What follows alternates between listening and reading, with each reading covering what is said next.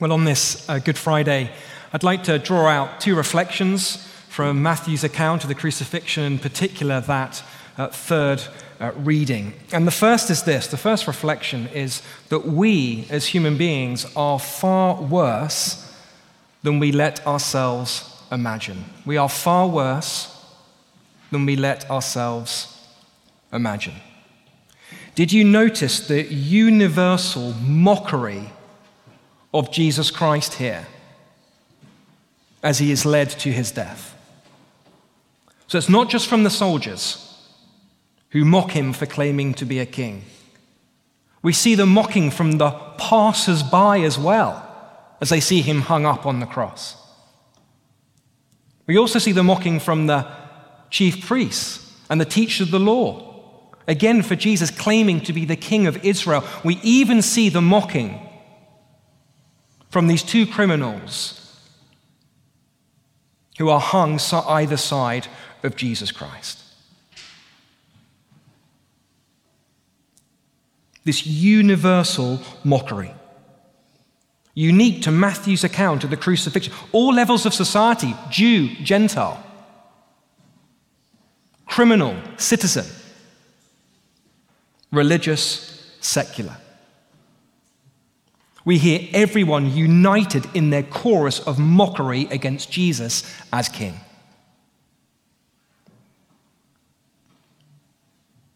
And representative of all humanity. One commentator puts it like this: mocking God is the human project. When Jesus comes with the demand that we do justice and love our neighbors, we betray him, mock him, beat him on the head and crown him with thorns before we pack him off to death on a cross. When God, the Creator, source of all good and all life, to whom we owe eternal gratitude for our very being, appears in human flesh, we beat him back with clubs and crosses until the body of God is a mangled mess. Putting Jesus to death is the human project. That is what we do. We are far, far worse than we let ourselves imagine. So that's the first thing I invite us all to reflect upon this Good Friday. That seed of mockery and rebellion that exists in every human heart, rejecting Jesus' authority as king. And love incarnate walks the earth. And how does humanity respond to him? We mock him and we kill him.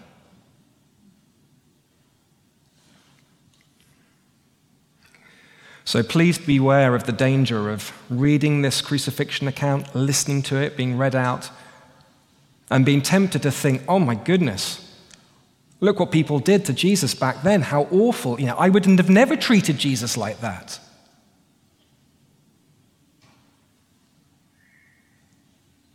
Without realizing that seed of mockery and rebellion already planted in each of our hearts. And that by nature, this is how all of us would have responded if we were there with Jesus back then. Reject him, mock him, join in the chorus. And Matthew wants us to be absolutely clear that we cannot blame what happens here on Jesus on just one sort of subset of society. It's the Jews' fault. Because the Roman soldiers are implicated too. Can't just blame it on those who are in power. Because the criminals are implicated too. Can't blame it on those who should have known better, the religious leaders. They had the scriptures, they knew all the prophecies about the Messiah. Because the passers-by are implicated too. Everyone is implicated. And not just them back then, mocking Jesus' authority, but all of us here today who by nature reject Jesus' authority too. We are far worse than we let ourselves imagine. But you say, I've never mocked Jesus like this. And perhaps you haven't. At least not in the fully fledged way we see in the passage here. But surely we are all aware of that seed of mockery, that seed of rebellion that is there in our hearts, that resistance to Jesus being king. Because deep down, we still want to be king of our own lives. That desire to undermine Jesus' authority in one area of our life where we really want to cling to our own autonomy in that area of our life. Because we want it so badly. The fact that our hearts are prone to wander from God, the ease with which we so quickly can reject his word, the times we arrogantly think that we know better than God, our maker. And so ignore him. Push him to one side. Go our own way. The seed is there in each and every one of us. Do you see it? And left to our own devices, where it would lead. Even as far as this fully fledged response here. It's where each of us would go. So let's be clear, we are not naturally disposed to God, but actually opposed to him. That is what sin is. That is what sin means. Rejecting his rightful rule in our lives. We are far worse than we let ourselves imagine.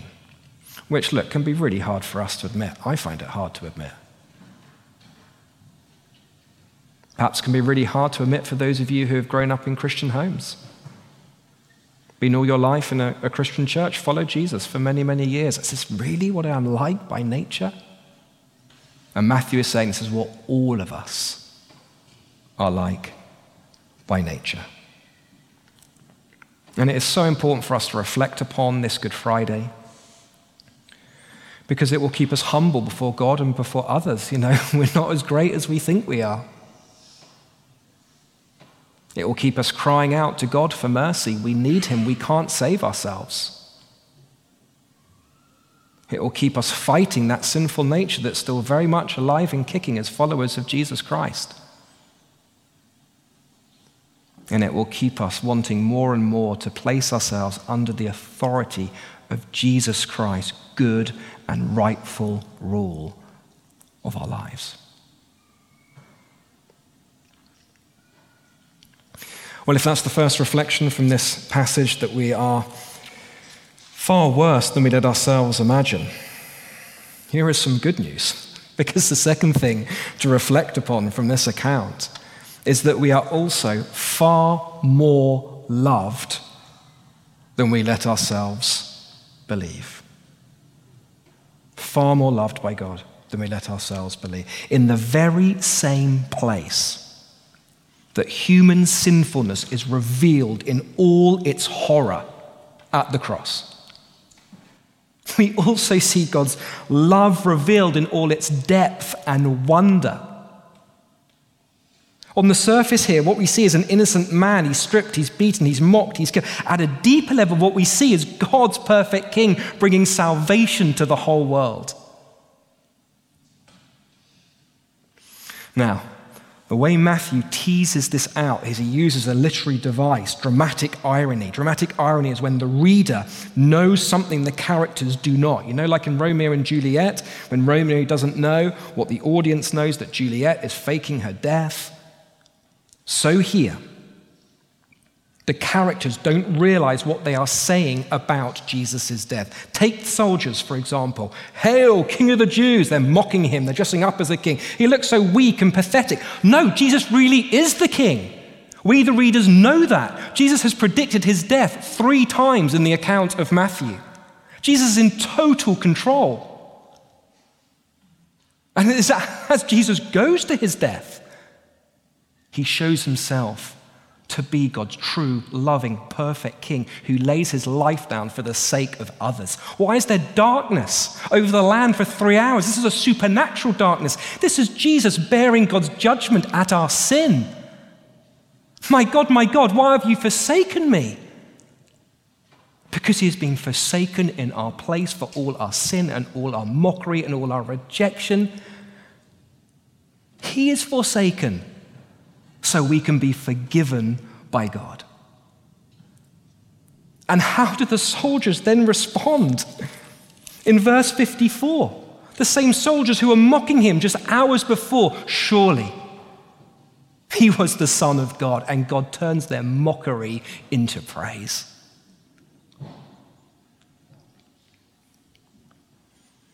The passers-by who hurl insults at Jesus, you who are going to destroy the temple and build it in 3 days, save yourself, come down from the cross if you're the Son of God. Again, do you see the dramatic irony? We, the readers, know that Jesus is speaking metaphorically of the temple here, not a bricks and mortar temple, the temple of his body, which he's going to die and then 3 days later rise again.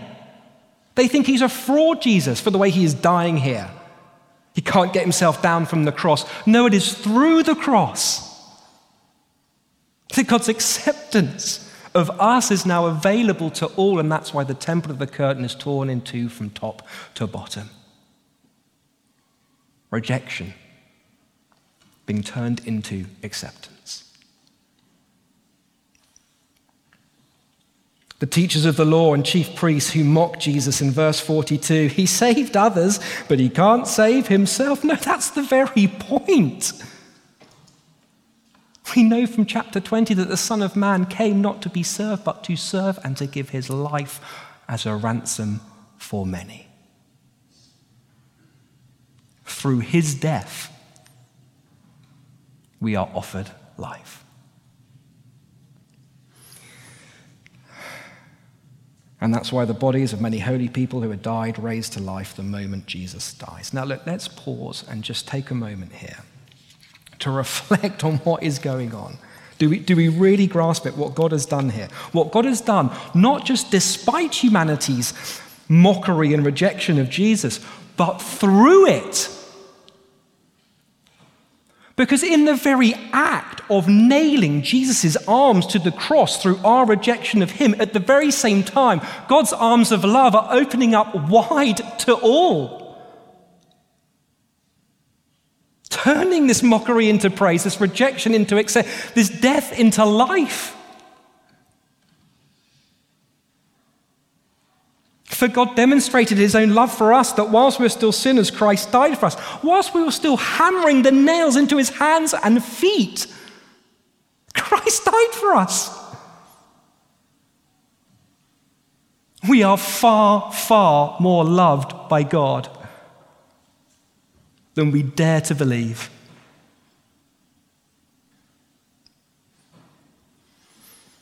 Do you doubt God's love for you this morning? Do you feel weighed down by the guilt and shame of your sin? Do you think you need to clean yourself up first before you come to church, come to God? Whilst we were still sinners, Christ died for us. Whilst we did not have a care in the world about him, Christ died for us. Before we'd made a single move in his direction, Christ had died for us. His arms are open wide to all. You just need to come.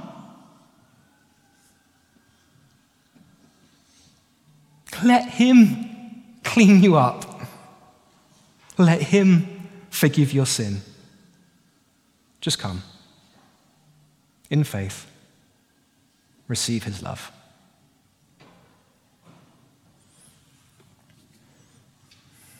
You say to yourself, yeah, okay, well, God loves me. But probably not as much as those other people who seem to have their lives all sorted. And if only I was a better Christian, and even if I was more fruitful, then God would really love me and I'd be much assured of it. It does not work like that. It is the other way round. His arms of love are open wide right now for all. Christ died for all. That love is freely available to all. You just need to come and receive. We really are far more loved than we let ourselves believe. Perhaps you're here and you're carrying some dark, secret sin. You've not shared it with anyone. You would dread to think what people think of you. If you brought it into the light, you think it is so heinous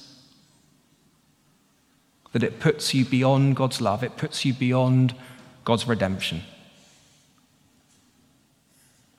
And if that is you, can I say, do you see here in this passage the darkest moment in human history? Killing God incarnate. And did it put the soldiers, the passers-by, the teachers of the law, the criminals beyond God's love and redemption? No, it did not. And it does not for you either. If you come to Jesus, confess your sin, and receive his love and forgiveness. So as we meditate on the crucifixion of Jesus Christ this Good Friday, please be assured of this: that whilst we are far worse than we let ourselves imagine, we really are far more loved than we let ourselves believe. This is our God. This is the good news. This is what Good Friday and Christianity is all about.